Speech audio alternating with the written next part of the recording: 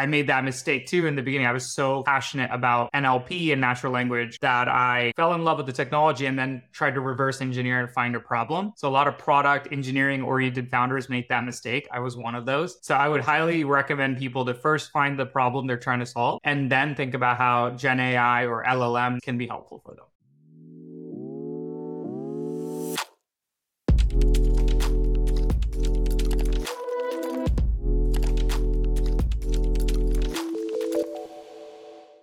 Welcome to Building with AI, a show where we host conversations with world-class business leaders in AI to uncover tactical advice that helps you build and scale better AI products. I'm your host, Harun Chaudhry.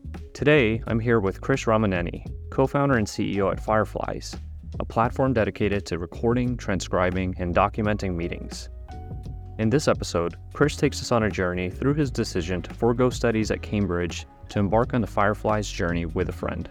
Krish shares the vision that fueled the creation of Fireflies, its future plans, and much, much more. Before we dig in, here's a quick word from our sponsor.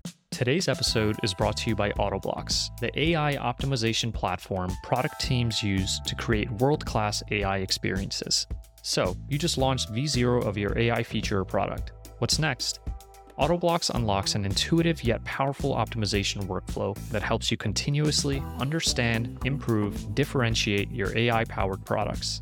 Understand how your users interact with your product by connecting user activity to what's happening under the hood of your application. Improve your product thoughtfully and iteratively. Integrate testing of your AI products into your CI workflow and run A/B tests to see what changes are driving great user outcomes. Differentiate your AI products with powerful fine-tuning workflow that lets you turn product usage data into training data.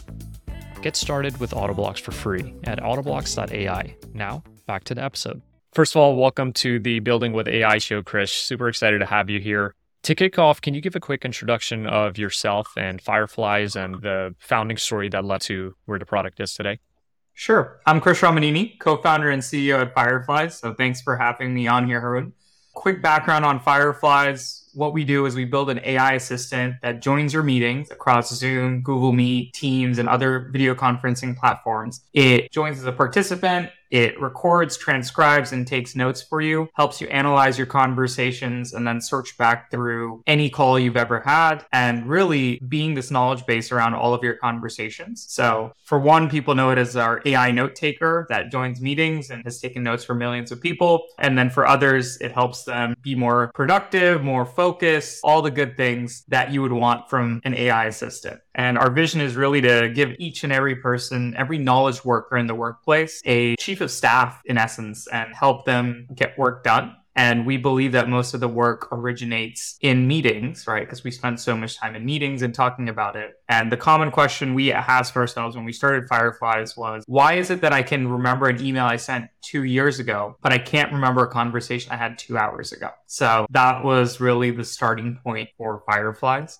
And prior to Fireflies, I was a product manager at Microsoft, spent a lot of time working on their data team as well as on the customer voice team right before I left. And I think part of the things that I did at Microsoft helped prepare me to be a founder, but really it was also just working at a large company, realizing how large companies operate, how much time people are spending in meetings and collaborating. That got me inspired to want to go do something in the collaboration and communication space. You met your co-founder at MIT, and what was the conversation that eventually had you land on this problem space as the one that you wanted to tackle? My co-founder and CTO is Sam Udatong. We actually knew each other since college. I went to UPenn, he went to MIT. We met through mutual friends. We did a bunch of hackathons while we were in college, all fully remote, by the way. And so there was a period of 2 years where Sam and I knew each other online, but had never met in person. Right around the time I was leaving Microsoft, I got an offer to attend grad school at Cambridge. And I had a few weeks before that started. So I flew out to Boston to spend some time with friends over there. Sam had just graduated, so he had a little bit of time before he started work as well. And we decided to work on some products and just be like what it was when we were doing hackathons. We got a VC to give us some office space for free. And every day we just go and hack on different things, work on different things. And that kind of led us to saying, this is really fun. So let's try to go down this route and see if we can build something. You want to learn when you're in your 20s. So we thought it was the perfect time. So I said no to Cambridge. Sam said no to some of the offers that he had at the time from other companies. And we moved to San Francisco and started what was Fireflies at the time. The product then was obviously very different from the product we have today. We were building tools on top of email, Chrome extensions, Slack bots, but all with the underlying premise that knowledge is buried inside conversations. And if we can build tools that can extract knowledge and help people understand conversations. What was, I think, really pivotal in our journey, and I haven't said this often, was 1 year into the business, things weren't really working out. Sam had an offer to go attend Harvard Business School. He also had an offer from Stanford for grad school. And that was really a pivotal moment where I think any person could have said, yeah, I don't want to do this startup thing. It was fun, but I guess it's not working out. But really credit and kudos to Sam, because at that moment, he said no to Harvard, even though our business was unproven out. He said no to the other offers and decided to go heads down and continue building Fireflies. And that's really a testament to his belief and conviction. I think that's worth sharing, that if you are in the middle of the road and aren't sure where you're going, sometimes just being a little bit more persistent helps out. Because in our mind, we had said we were going to go do a startup. We told everyone we were going to go do a startup. You're already halfway through the desert and you don't have a map and you can't go back. So might as well just persevere. And we were naive enough to do that. Well, thanks for sharing that, Krish. I think that's incredible. And the both of you have turned down some very amazing opportunities to continue working on Fireflies. And I'm sure in hindsight, it was a great idea, but I know it must have been very difficult early on when you had the offer from Cambridge and Sam had his own very appealing offers as well. You mentioned the product's changed quite a bit since those early days. Can you walk me through the big evolutions of the product since it first launched?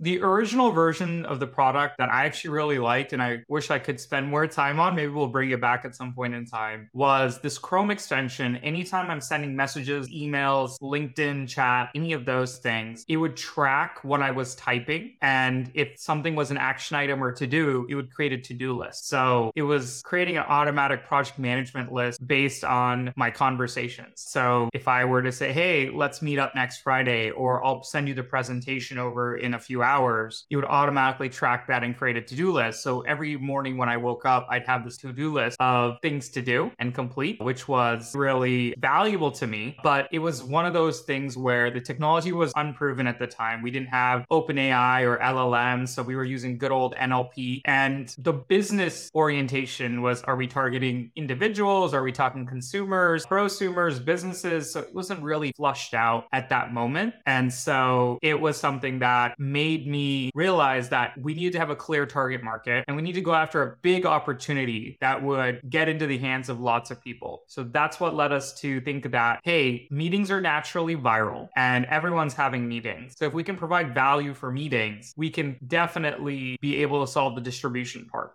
And so when we started Fireflies, and even to this day, we basically spend little to no money on marketing. It's people seeing the Fireflies note taker in their meetings, they get the meeting recaps, and that gets them excited and wanting to learn more about Fireflies and signing up and using it.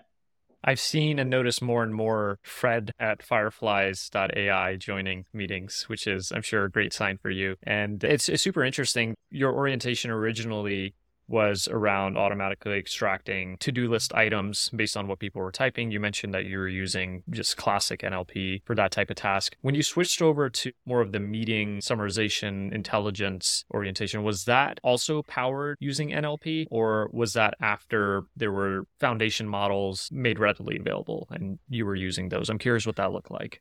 Prior to all of this Gen AI, OpenAI stuff that was out there, we were honestly using BERT, other NLP models that were out of the box. We were training our own classifiers. So that's what we were doing. And then when the Gen AI stuff happened, we started looking into it. So our investors were also investors in OpenAI. So we were able to get early access almost a year in advance, started to explore using the technology at the time, the APIs, understanding how you can build and improve the summarization outputs, which I think LLMs do brilliantly, and different aspects of the product that you have to do manually. Can we have the Gen AI capability help do that better. And what I think helped us was at that time, we already built out the platform. We had the SaaS product in place. And then we were strategically thinking about how to improve or transform the existing technology there and go deep on that. Whereas when I advise companies, other companies coming out of Y Combinator today, one of the common things is you'll see that 60-70% of the cohorts are all using some sort of LLM, some sort of Gen AI. And I think sometimes the industry is dismissive of them and they'll say, hey, they're just building a wrapper. But I think there is some validity to that. If your only defensible moat is just the LLM wrapper on top, that's much harder to defend as a product. You still have to do all the hard things. So for people to realize that, and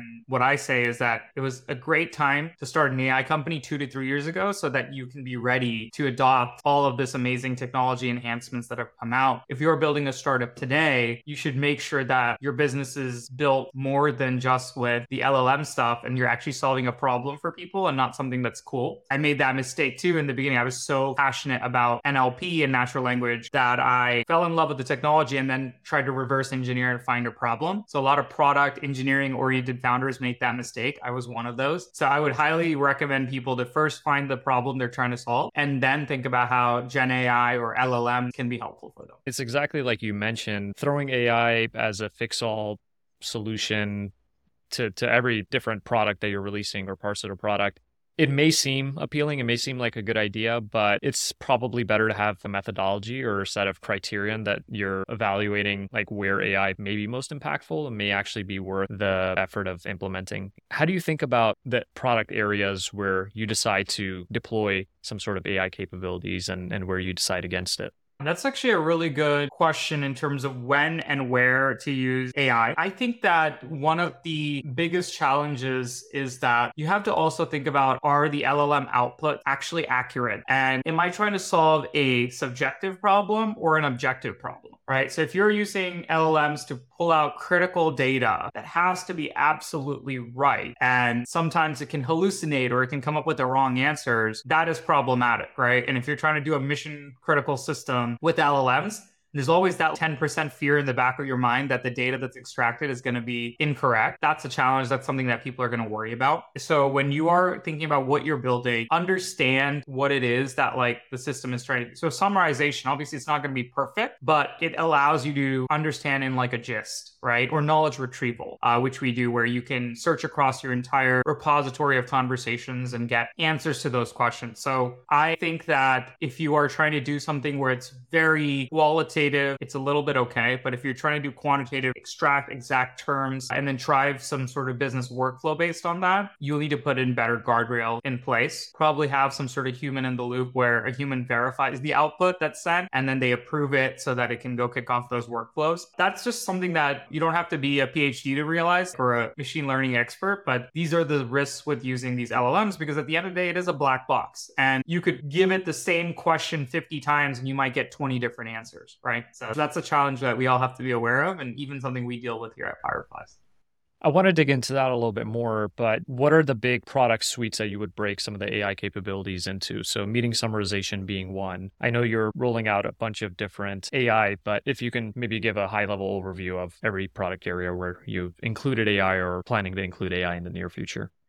There's a lot, but I'll give a few that are quite exciting that helps us get going right now. One is this chat assistant we call Ask Fred, where instead of having to read the entire summary or transcript, you can just ask questions to Fred about what happened on the meeting, and then you will get answers. So this helps me not have to listen to a meeting, not have to read the entire transcript or summary. And I can just say, hey, how many licenses did the customer want to purchase? When did they want to close the deal by? And it would go through and then get back to me and give me specific answers, as well as reference parts of calls where I can go back and listen to. So I can really go through that 1 hour call and get to the core points that I care about within 5 minutes. The other features that we're really excited about is customization of notes. So we're releasing AI notes apps where if you have a sales call, you can have it take notes for sales specific meetings. If you have a recruiting call, have a different template that you can use for recruiting specific notes. I can even train Fireflies to mimic can take notes in my style. So all of those things have been really helpful with the Gen AI technology. So you're not just getting generic notes, but you can also get customized notes. Even our baseline summarization improved significantly. So we now send you a paragraph level synopsis of the meeting. We'll give you a meeting outline with timestamps. So almost like a table of contents for the meeting, action items that were pulled from the meeting, shorthand bullet point notes. So we're calling all of this super summaries. It's really comprehensive and it covers like the entire meeting in full extent. And there are times when we'll have people email us and say, I don't even think I could spend that much time and effort writing that detailed of notes that you guys do.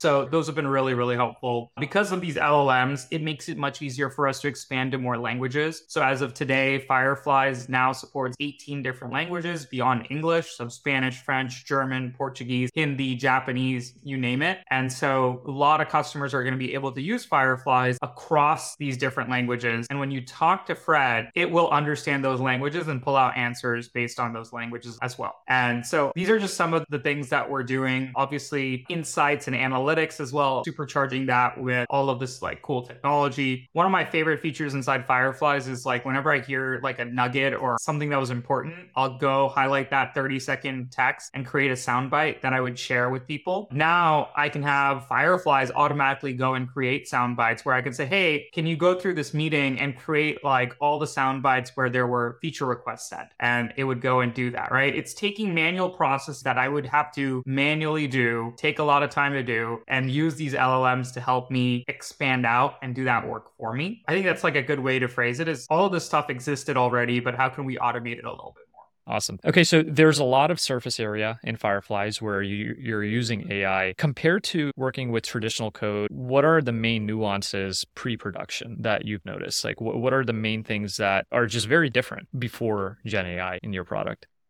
Data was always important, whether you were doing pre-generative AI or now. The thing for people to think about is that if you don't have a data strategy, you won't have an AI strategy. People get wound up in what LLMs they use, what models they use, what type of fine-tuning they're doing. But at the end of the day, it's the baseline level data that really matters. And the more you sit down and think about it, if people are being labeled wrappers around GPT, the real risk is if you are using the same generic data set that everyone else is using, right? If everyone's, let's say, scraping Yelp or Reddit data and using that to build their experience, that's not a very defensible moat. It's not to say you can't build a great business around it. Like, I'll give an example of in the past. So there was this product called ITA, which was used by professionals to help find flight tickets back in the day. Or it was a really complicated enterprise type product that would help people in the airlines industry find tickets and so forth. Then you have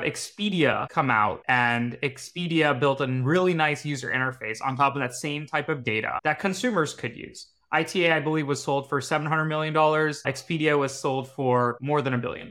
I think it was 2. But what's important there is that there you could build a really great experience just with UX and UI. It's just going to be harder, but I wouldn't dismiss companies that, let's say, are like wrappers. And so I always like to try to come back to this point because those are really important. Like if someone was built on top of AWS back in the day, would they call that a AWS wrapper? You're not building your own servers, so you're not cool enough. I think we get a little caught up in this world and Twitter chat, like where they try to tell you what's the right way to build a business, but you're the one doing it. You're on the front lines. Make sure you focus on your customers more than the VC chatter. And I think the other thing about all of this data and like how you're using these LLMs is that in the case of Fireflies, for example, we're focused on enterprise knowledge. So everything that's being discussed in meetings is knowledge for the enterprise. And how can we effectively surface that? And if there are certain LLMs that do the job better than others, we're going to leverage those versus the models that are others. So there's also a lot of pre-work that we're now doing, determining which model, whether it's Anthropic, Cohere, ChatGPT, open source models, small models, big models, which models can get the job done more effectively, more cost efficiently, and then decide how to do it and then suggest that to our end users as well. So I almost think of it as giving our end users Lego blocks is a really helpful way for them to pick and choose what prompts they want to do, how they want to get the results.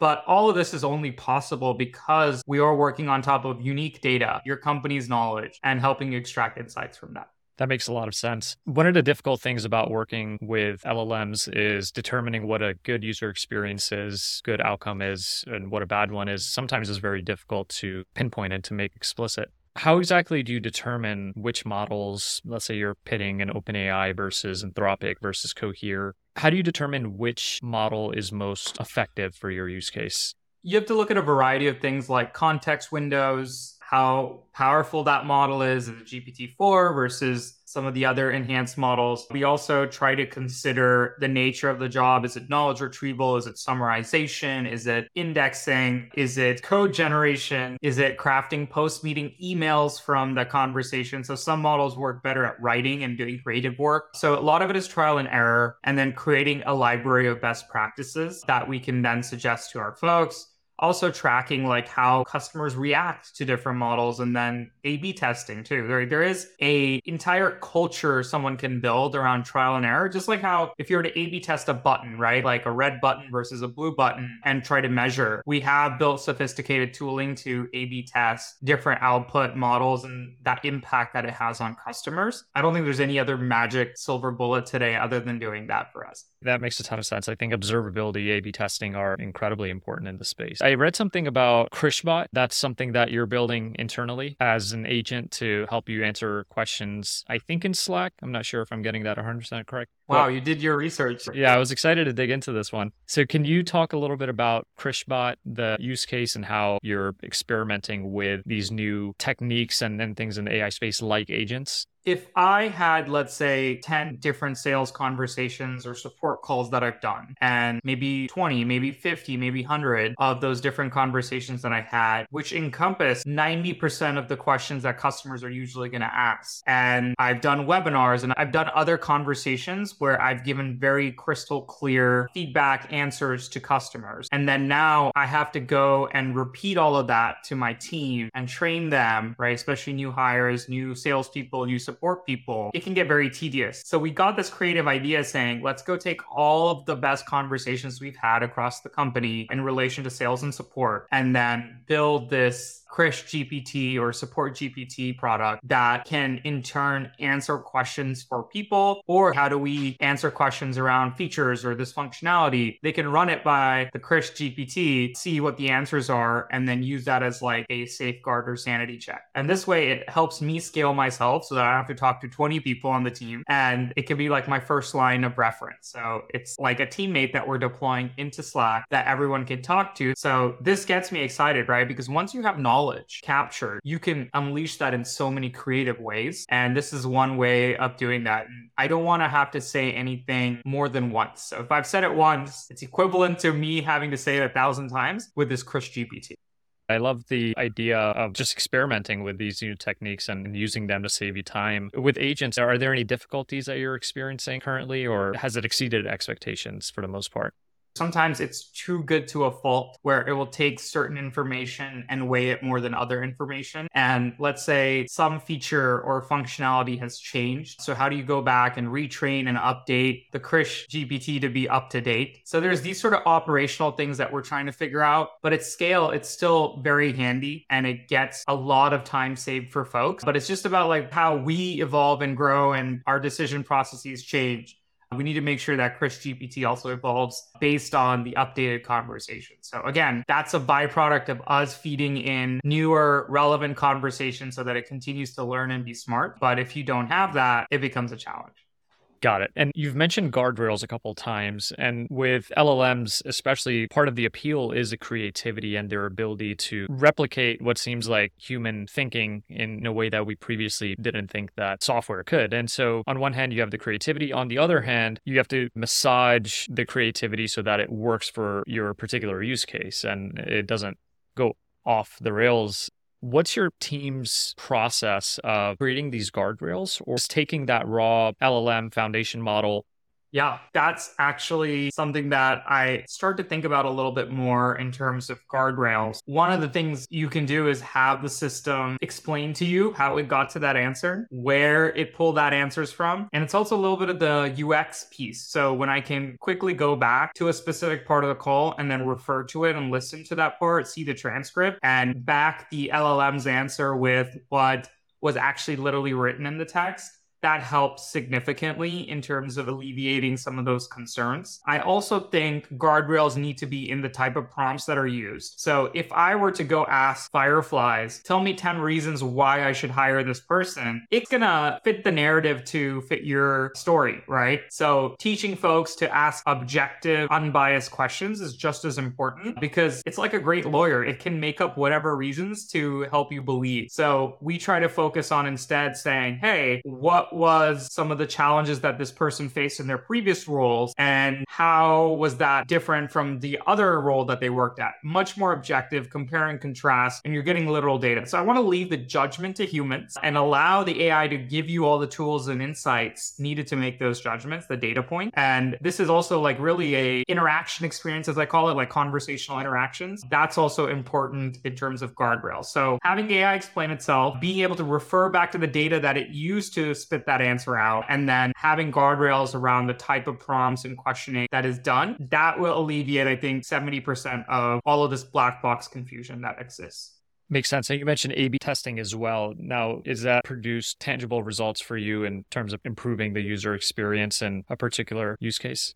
We found that certain prompts, certain models, certain types of AI apps, as we're calling them, as we deploy these LLM-powered apps on top of Fireflies, really important to understand what customers like and don't like about those outputs. I think it just helps us keep refining and moving in the right direction. Awesome. Krish, I'm curious to know, as somebody that's building tooling to make meetings more efficient and allow you to extract the value from those meetings in a way that is very difficult to do manually, what's your meeting culture like at Fireflies? What are some of the principles that you abide by? What are some rules that you may implement to help drive the most efficient and effective meeting culture possible? For one thing, we ourselves don't have a lot of meetings because we dislike meetings. And I always like to emphasize that the reason we started Firefly was because we hate meetings and the redundant nature of meetings, especially if you can think about you have an org-wide meeting, someone wasn't there, and you need to have another meeting to debrief them or update them. Nothing makes me more irritated than having a meeting for the sake of having a meeting. Fireflies eliminates the need for that. They can just go in and be able to just look at the recap, be up to date before a conversation. I'll use another example. If you're a candidate that's recruiting and if you do one interview and the next interview they ask the same behavioral questions, that will drive you nuts. You're like, don't these people do research? Don't they understand? Already I explained all of these to the recruiter. Why are they asking me the same questions to have me introduce myself from scratch? So at Fireflies, when we do recruiting, the meeting recaps are shared between the hiring manager, the recruiter, the interviewer. So you're actually having meaningful conversations each time. So we've had candidates tell us like, wow, you came in really prepared and present for this meeting. And it helps you get to know more about a person. So we have a policy that before you hop into that meeting, you have to review the Fireflies recap.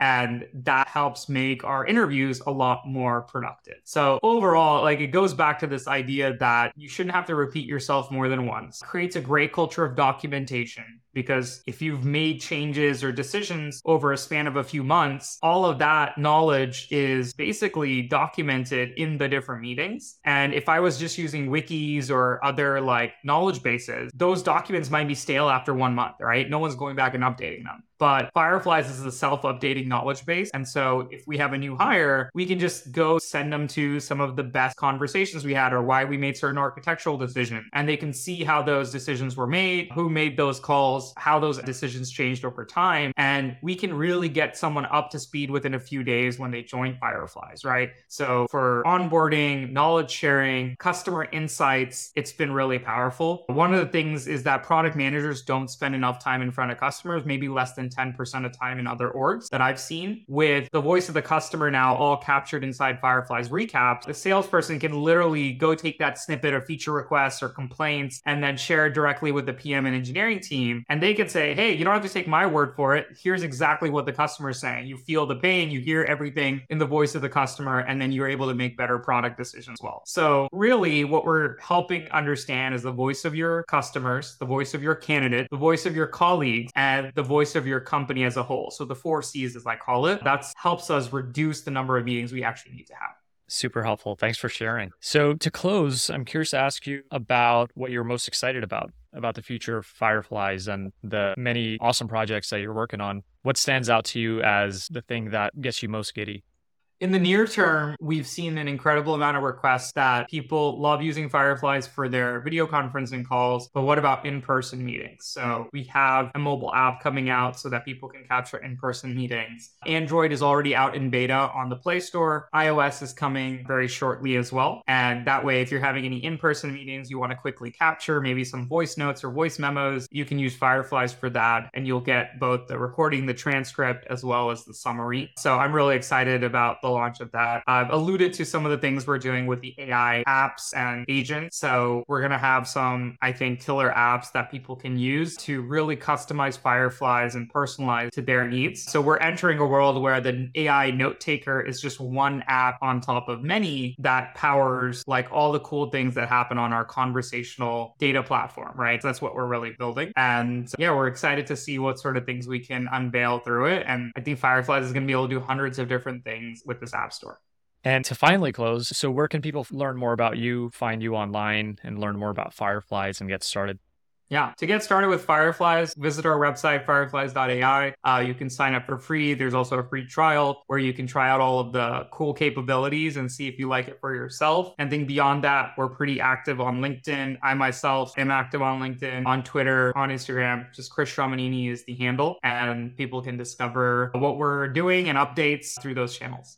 Krish, thanks so much for joining the show. Super excited to share this with our audience and talk to you soon.